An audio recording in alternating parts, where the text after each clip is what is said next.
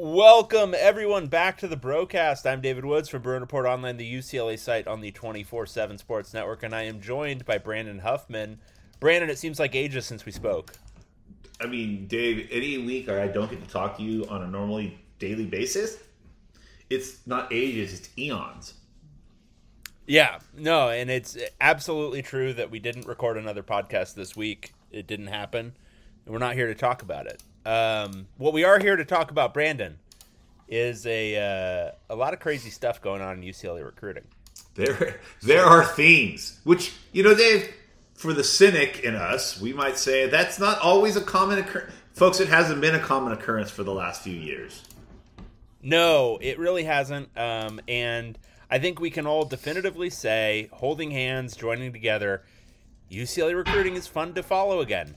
There's actual things happening with players whose names we know, which hasn't always been in the case under Chip Kelly. Let me give everyone just kind of a rundown, recap, lay of the land. So last weekend, it's no longer a secret in any way. Five-star quarterback out of Detroit, Dante Moore, the number 3 player in the country now, the number 3 quarterback in the country, officially visited UCLA, coming on the heels of UCLA has been involved more or less for a while, but 2 or 3 weeks of really increased interest and talking between the parties. He officially visits this past weekend. The visit goes pretty well. And then this week, as everyone saw, a lot of buzz developing for UCLA. Now, we can't get into all the details at this stage. We're not going to. But let's talk in broad generalities about that reality, which is UCLA, the school that 3 years ago was pulling guys away from the Colorado School of Mines. Division II national finalist, Colorado School of Mines, Dave. Correct. Is now involved at the 11th hour with the number 3 quarterback in the country in at least in competitive position to try to pull him away from one of the top recruiting powers in the West now, Oregon. And they're doing that still with Chip Kelly at the helm. Like, if you had told me a month ago UCLA was going to be competitive for a 5-star quarterback in December, I would have told you, oh, who's UCLA's new head coach? This is different. Chip Kelly, a little bit of a sea change for him. They are involved with 5-star, which is recruitment that he would typically eschew, and then from a UCLA, again, kind of talking about it delicately, UCLA in the competitive landscape of college football recruiting has positioned itself better than it was before. Like, relevancy is not a word that we've used often when talking about UCLA and recruiting and all that goes with it.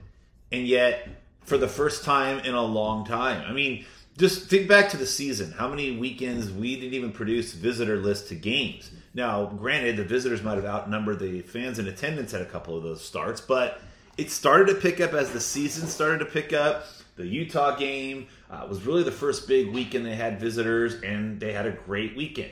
They had a good amount of visitors for the Stanford game. Then Arizona, we don't talk about. USC, they had a big weekend. But it kept ramping up to last weekend you get Dante Moore. This weekend you get Roderick Pleasant, who is a top 10 cornerback nationally, a top 10 player in California, a top 100 player in the country in 2023, the defending state 100-meter and 200-meter champion. Now, you and I have talked about smoke screens in the past, and Sarah is kind of where the smoke and the screen meet each other. Mm-hmm. Is this a smoke screen? Sure. But 2 years ago, Devin Kirkwood, yes, he had UCLA ties, but he was a longtime UCLA commit, looked like he was going to flip to USC and stuck with UCLA. All right, so there have been recent years where UCLA has beat USC for a defensive back that they wanted. But getting the visit was huge because UCLA was jostling with USC and Penn State for one of the last 2 visits that he had. So that's big. And then there's the 10-plus transfers that were visiting this week. There's the buzz that's in the air of Dante Moore potentially flipping to UCLA. Like, Usually at this time of year, I wrote an article this week on CBSSports.com where I put 5 that could close well. And I even put the caveat, like UCLA's class is not going to be ranked high, even if they were to pull off a miracle and get Dante Moore. But it'll sure as hell be the biggest shocker of the year if they pull off Dante Moore. This will be up there in terms of probably the biggest flip of the season, with Travis Hunter flipping from Florida State to Jackson State a year ago. That's how big this could be. UCLA football, guys, under Chip Kelly, guys, recruiting, guys. This does not happen. It's, yeah, and I think that's the best way to put it, is that this is just, well, I mean, it's kind of blowing our minds, and we do this for a living. So for, like, fans out there who've grown used to, I don't know, like, because my general thing on it is, like, there's just, because, look, obviously, the most important thing is winning on the field, and I think, you know, in the high season of recruiting, that can get lost a little bit because it feels very good to, you know, land a bunch of 5 stars and all that kind of stuff. But, like, personally, like, it just hasn't been super interesting to follow UCLA recruiting essentially since that first cycle for Chip Kelly, because it's always a matter of, or almost always a matter of settling or arriving late on a guy. And even when they are pursuing somebody late, it's usually not one of these top tier dudes. And there's a real confluence of circumstances going on right now. And I think a part of it was, you know, UCLA got a taste of real success this year. You know, going 9-3, yeah, you can have all your caveats that, well, that was the predicted record and all that kind of stuff. But I think, you know, winning 9 games, I think maybe gives the staff a little bit of, wow, well, what can we do to juice with this a little bit? And, you know, also seeing what USC was able to do in a single offseason with their aggressive stance towards the portal and their aggressive stance towards recruiting. I don't know. I think there was a conflict of circumstances on top of which was, you know, again, UCLA and people around UCLA being more committed to the realities of college football recruiting now. So a lot of really good things going on for UCLA, and I think this is why I kind of want to talk about it in broad generalities, because it almost doesn't look, obviously the Dante Moore recruitment is going to matter. It matters a lot. If they can land Dante Moore, it's a huge thing and a huge deal for next year's UCLA team, for the next 3 years, maybe the next 4 years of UCLA teams, and Pied Piper effect, all that kind of stuff. But the reality that UCLA has its hat in the ring, you know, that it's involved in this recruitment at all at this stage and is competitive in it, that's a really good sign as well for the future. That in and of itself is a really good sign for UCLA's recruiting and their reach and their potential under Chip Kelly even, that we haven't really seen since, again, probably the first cycle, you know, where they had to close strong on a bunch of guys to fill out that first class.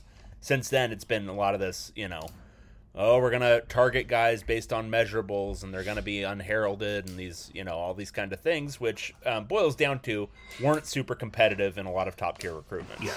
Now you can probably expect UCLA to be a little bit more aggressive in some of these recruitments. To quote the great philosopher Latimer from the program, when he finds out he made the starting defense, seat at the table. And honestly, there's been this feeling that, and I think a lot of members of Bro will feel this way, a lot of fans that follow UCLA football would wonder why they were keeping themselves from getting a seat at the table. Because UCLA should have been able to eat from the proverbial table. They should have had a chair at the big boy table, but they chose to go sit. They chose to go sit at the kids' table to the side, where it was basically, you know, Go-Gurt packages and boxes of raisins.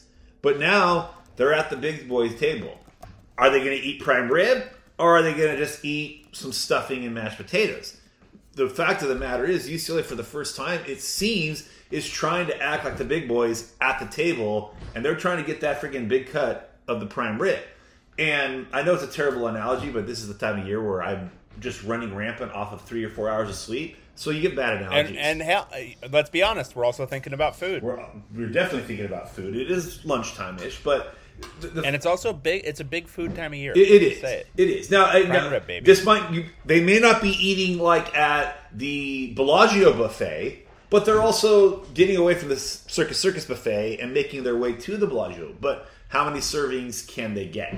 That's the real key. Is this a one-time thing? Is this a one-player thing? Is this something that, hey, UCLA is ready to be modern and join 2023? Join 2024. If you guys were living in a rock on Wednesday, the last 48 hours for UCLA athletics in general have been just a complete roller coaster. It's been like a fun roller coaster, but you still do kind of feel at some points like you want to vomit. But starting with the Regents vote on Wednesday, what was that? Wednesday late afternoon, early evening. Followed up by the complete drubbing of Maryland on Wednesday night. Then the game, the news on Thursday that Dante Moore, UCLA was much more in it than they were expected to be. Then you had the official visitors. It's like these last 48 hours have kind of indicated to UCLA fans, and maybe it was a direct response to the Regents. I don't know, whatever it may be. But like the last 48 hours kind of gives you that hope that maybe UCLA as a whole is getting it. Yeah, and that's a great point. So this weekend, so Dante Moore, that was last weekend, and obviously that recruitment is ongoing. This weekend, it's a ton of transfers on campus. One of the big names revealed today was Roderick Pleasant, but then there's also LJ Johnson on campus. There's another quarterback, Colin Schlee from Kent State. There's Dante Cephas. What are we going with there? I'm going with whatever. The wide receiver from Kent State, who's a coveted target. There's Aiden Robbins, I believe is his name, the UNLV running back, who I saw at practice today. There's a bunch of dudes on campus this weekend. It's a huge transfer recruiting visit weekend, but a huge just general recruiting visit weekend. I mean, one of the names that was just essentially added with this weekend, who'd kind of flown a little bit under the radar from a UCLA perspective, was offensive lineman Ben Scott from Arizona State. He's been, I've been writing the ASU previews for 3 years. He's been starting there forever. Getting that level of experience would be pretty awesome. Grant Stark, the OL from Nevada, who's been kind of hovering on the margins for UCLA recruiting for a little bit here. Spencer Holstage, who is a full-time starter for Purdue for the last 3 years, offensive tackle. Ton of beef coming in, Brandon. And speaking of beef, I forgot to mention, too, that lost amidst all the last couple 48 hours, there was a new boom that went out Friday morning. And almost instantly, the crystal ball started to flip to Tavaki Tuiako-Lovato from Summit High School in Fontana. And this is the first time that there's ever been more than just a boom from an Ethan Young tweet. If you saw it, he tweeted, boom, it all starts up front. Ethan Young is not an idiot, folks. Ethan Young knows that, hey, if I say boom, everybody in the world is going to think it's Dante Moore. Maybe. I'm sure he's thinking that. So he made sure to designate that it was up front. So it could be Tavaki. It could be one of these offensive linemen that are visiting. But can we also just talk about real quick, while we're on the subject of Twitter, how closely after the news started percolating about Dante Moore that UCLA football just so happened to cryptically tweet, "It all begins here," or "It all happens here." Yeah. Are they getting it in social media too, Dave? I think there's a lot of factors at play. I think that's the safest way to say it. No golden tickets, no 8-clap eighth. No gimmicks. No gimmicks. This is just big boy recruiting. And you love to see it.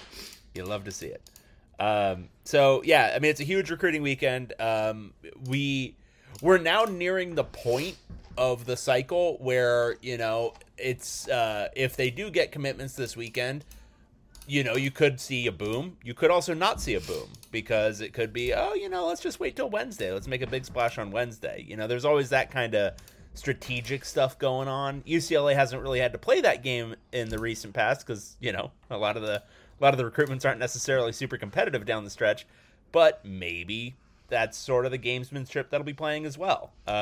So it should be a fun weekend to follow recruiting. Should be a fun next 5-6 days too. There could be a lot. Again, it's like how it was to an extent, where there's things to actually follow that are like kind of updating over these next few days. Whereas, I mean, I'll be honest, the last few signing days in December have been kind of, what's a good word? Sucky? Moribund? Yeah. Moribund. Like, just kind of dead, because UCLA wasn't involved with a ton of competitive recruitments, and there wasn't really much to even think about being surprising on signing day. There could be some fun stuff going on over the next 5 days. Way more moobs than, and I said moobs than booms the last few Decembers. That's right. Way more moobs. So anyway, so that's kind of the recruiting game right now. A ton going on. Obviously, we're kind of shading around the details a little bit. I will say this. No matter how things shake out with all this stuff, we will have an extensive, I won't say a post-mortem, because I don't want it to sound like something died. But we'll have an extensive after-action report on all this stuff, because there's a lot of fun details to share about UCLA and its kind of newfound action in recruiting. All right, we got to talk about basketball as well, Brandon. Yes. There's so Wednesday, what you were alluding to earlier, UCLA. How should we put it? Beat the ever-loving Tar out of Maryland. Beat them badly. Left a rotten carcass in their wake that used to be the Maryland Terrapins. Won 87-60. It was not that close. No, it wasn't that close. Not by a long shot. They could have won that game by 50 if they'd wanted to. Cronin spent basically the entire second half walking the ball up the court, and then the last 6 minutes playing with a not ideal set of players on the floor. But yeah, if they'd wanted to, they could have scored 100 and won by 50. That was my big takeaway. It was the most dominant performance in a big game I've seen from Cronin's teams, and just an absolute ton of fun to watch. What was so incredible about that game is, just there was really no good college basketball games on Wednesday. So all eyes were on the UCLA Maryland game. You had, what's his name? Bill Raftery on the color for it. So you knew it was a big game when Raft was on the call. And you could sense the buzz from Maryland. And, they probably were thinking, the UC Regents are going to vote and make UCLA stay in the Pac-12. By the end of that night, when they realized that UCLA was going to the Big Ten, I think Maryland may have appealed to go back to the ACC so they don't have to play UCLA anymore, because in their last 3 games combined, the average score has been UCLA has beat Maryland by 28 points. 28 points. Yeah. And the team that, if the numbers I was looking at are to be believed, the game that was the closest was a 12-point victory when UCLA had Kevin Love, Russell Westbrook, Luka Richard and Bob Mute, Josh Shipp, Alfred Aboya, and Darren Collison on the court. Yeah. That's a while ago. Does Maryland want to play UCLA anymore? Did Maryland vote in the vote for the Regents? That game was as bad of a basketball game could be if you're a top 20 team at home. I mean, it's never good when the entirety of the game is showing these little nuggets on TV of worst home loss ever by a top 20 team, worst halftime deficit ever by a top 20 team, worst home loss in school history in this arena. That's the kind of effort and game UCLA put together. And I think David Singleton just hit another three-pointer. Yeah, so let's, backing up a little bit, Maryland was favored. Yes. They were favored by a point or two in this game. It was a 2-point favor, 2-point spread. Yeah, and that's not just Vegas. KenPom had this as a Maryland win, a 1-point win, but a Maryland win nonetheless. they were up by 38 points at one point in the second half. A monumental blowout. They beat them worse than they beat Denver. Like it's just absurd. Absurd. It was the only games that eclipsed it in terms of margin of victory, I think it was Norfolk State and Pepperdine. That's it. Everything else was closer than this. It's they treated them like a cupcake, and that's just not something anybody I think really could have expected to see. To your point, David Singleton was incredible. I mean, just playing with such cocky arrogance in this one, like not just nailing 4 of his 5 threes, but then like shushing the crowd a couple of times. He got his DTR on, thought man. I'd see that. Yeah, he got his DTR on, doing the little ish talking, the finger to the mouth. Like, I guess when you're in year 5 at UCLA, that comes out. Yeah, no, pure swag.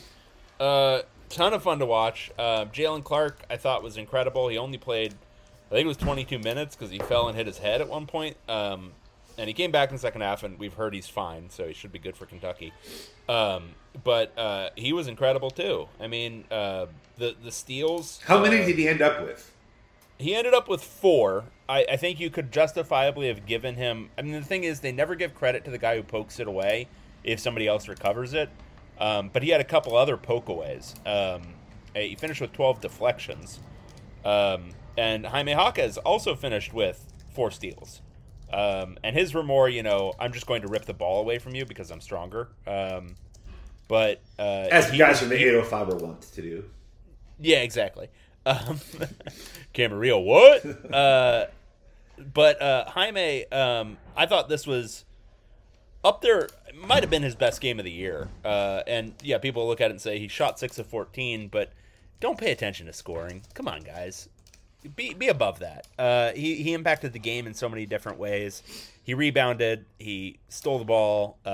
He was the calming force. Like in those few moments where it looked like Maryland might actually think about, I don't know, getting within 30, he was like the press break. And he was a real. He played like a senior All-American guy, especially on a night where Tiger Campbell found himself in early bad foul trouble because of some bad refereeing.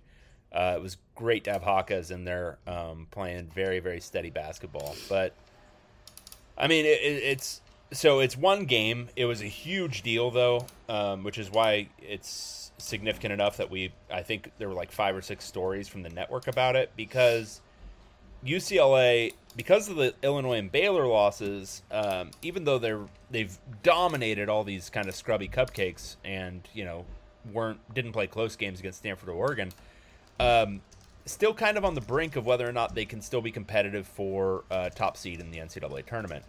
This win goes a long way. So just to give everyone some context, UCLA went from, before the game started, they were 8th on KenPom. Now they're 4th. Before the game started, I think they were 14th in the net. Now they're 6th. These things matter. And they needed to get a split at least with Maryland and Kentucky to kind of still give themselves a really good chance at a high seed if they run through the Pac-12 the way we might expect them to. And now it's a little bit of house money on this trip, but if they can tomorrow, Saturday, December 17th, if they can just beat Kentucky, we're not asking them to beat them by 27, but if they can just beat Kentucky, they're going to be in really, really good shape heading into, after UC Davis, heading into Pac-12 play. The other key there is, you get that nice little confidence, whereas last year, remember, there was that mid-December stretch where obviously there's not been COVID-impacted games, but UCLA seemed to be fine, pulling it together after the Gonzaga game last year and was getting hot just at the right time. I think they were supposed to play, North Carolina in New York or Chicago. And at that point in the season, North Carolina wasn't good. Obviously, they went on to make it to the championship game. But then the lull hit, and it never seemed like UCLA was quite right after that. But they have done a good job of in the past couple of years of bouncing back from those early season losses. You get a win over Kentucky, then you cruise into Pac-12 play. Dave, I was at the Washington-Cal Poly game on Tuesday night, and Cal Poly was up in that game 15 points, had a lead, and Washington pulled it out to be like, I'm looking at the Pac-12, and it's not very good. There seems to be only 2 or 3 really good teams in it, and UCLA rounding into shape just as the real meat of Pac-12 play begins could be good news for Bruin basketball. Yeah, and so that's the thing is, so right now, if you're looking at the Pac-12, it's UCLA and Arizona are the 2 clear, very good, possibly elite teams. I would say UCLA is probably better right now. Arizona's got a really good offense, but their defense is questionable. After that, look, I think there's probably 1 or 2 others that are going to emerge. Utah and ASU have looked like they look like they really have a pulse. Utah especially. They beat Arizona at home pretty bad. Their 2 losses right now, neither of them are bad losses. And they've been pretty dominant, beating up cupcakes. They might present a challenge. They've got some size. It could, they'll, at this point, I think you can say they're more likely than not to make the NCAA tournament. ASU, I think it's kind of a similar boat. They are not as, what's a good way of describing it? They're not as big as Utah. There's that. But they're a pretty good defensive team. They've done a really good job just kind of generally defending, and they've got some good wins this year. But I think that group of 4 is really it. I mean, USC took a major step back this year. Oregon, UCLA is already beaten, and they've had injuries, yes, but they just don't look quite right. Washington, which you just mentioned, they're not very good. They've kind of feasted on some bad teams, but they lost to Cal Baptist, they lost to Oregon State, and they got beaten pretty bad by Gonzaga. There's 3 absolute trash teams in the Pac-12. I think it's Oregon State, Cal, and then I'd throw Stanford in there. I really don't know why they are still thought of as decent in the recruiting in the metric systems, but they're not good. Colorado is maybe the one other one that has a pulse. But for the most part, I think it's a 4-team league this year. I think it's a 4-bid league probably right now with UCLA, ASU, Utah, and Arizona. So it's set up because UCLA is probably the best collective team in that group. It's set up for UCLA to put up a pretty gaudy record in conference. I don't know if it's going to be what Arizona did last year when they went. What the hell did they do? They did 2 conference losses last year. I don't know if they're going 18-2, but 16-4 seems totally doable. Which team is worse? Colorado football or Cal basketball? Cal basketball, no question in my mind. And this is coming from somebody who I thought Colorado was the worst team in college football history. I think Cal is maybe the worst major conference basketball team I've ever seen. They lost to UC San Diego.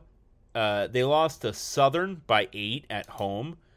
They lost to UC Davis by 10 at home. They lost to Eastern Washington by 2 at home.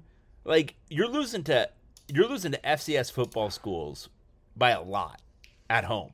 At home. I mean, it's nuts, man. They're so bad. And so they've got, in my mind, they've got 4 more opportunities at wins this year. It's Santa Clara this coming weekend, where they're going to be like 10-point dogs, but again, it's a mid-major, so maybe. UT Arlington at home, they're favored in by 5, and that's next week. And then it's Oregon State. But other than that, like, they're going to be, I'm just looking at KenPom's numbers. Like, they're going to be minimum of like 10-point dogs in the vast majority of games going forward. Just a horrible basketball team. Not great, Bob. Not great. So Cal's bad. Maybe they can somehow, I don't know, work out some deal with the Regents where they can tax UCLA for a couple of wins. What in the name of Ben Braun have they let happen there? Great Ben Braun. So anyway, UCLA is really good. They're gonna play Kentucky tomorrow, win or lose. They succeeded on this road swing, and then it's coming home and getting ready for conference play with Little Cupcake against UC Davis. The UC Davis, which is a superior University of California team again, and doesn't need a $10 million handout. Yeah, honestly, like let's just talk about that for just a second because the tax or whatever. How the hell do you justify that if you're the UC Regents? You're not the UC Regents of Cal and UCLA. You're the UC Regents of UC Irvine, UC Riverside, UC Santa Barbara. All of these other schools that could also use some money. So, look, I don't think they should probably be taxing UCLA, but I sort of get the argument. But how are you directing it to Cal? It should be directed to, like, UCR. What the hell are we doing? I mean, and on top of all of that, like, if UCLA does have to pay, can they give them like $1 bills like every day for the next, I don't know, 10 million days? Well, and that's the thing is, like, it's also like, be petty. I mean, I'm here for petty. I mean, Cal's been super fiscally irresponsible. Why are you throwing good money after bad? Because all that money is going to be used to do is service their debt because of that stupid stadium deal they put together. Oh, like the one that said, hey, let's let something that's called crypto be involved with renaming our stadium, and then wonder why that guy is now being investigated by the IRS, the SEC, the PEC, the NIA, whatever. Like, nice work, Cal. As if Kabam Field wasn't bad enough, now you're going to go get in bed with this. Like, who's in charge of accounting at Cal? I know. Exactly. It's just, I think it's a little bit gross that they're going to send it to Cal if this actually ends up happening. My guess is it's going to get, this is the headliner. They wanted a nice headline to present to probably Newsom, because he was the one who put his hat in the ring saying he wanted answers from UCLA, and the Regents are political animals. So I imagine this is something they can throw to him and say, hey, look, we're going to tax them. And then it gets negotiated on the back end, and UCLA ends up paying them like $500,000 a year. But it's still, I mean, if the mission was actually improving the University of California system, there are better uses for the money than giving $10 million to friggin' Cal. Yes. And that's just the truth. So, anyway, I've got nothing else. This was a tight show. It was a good show, and I think we conveyed all the necessary information, and hopefully we'll have time for more fun this weekend. I'm down for fun, Dave. It's that time of year. Yeah. All right. For Brandon Huffman, I'm David Woods, Bruin Report Online, and we will talk to you again next time.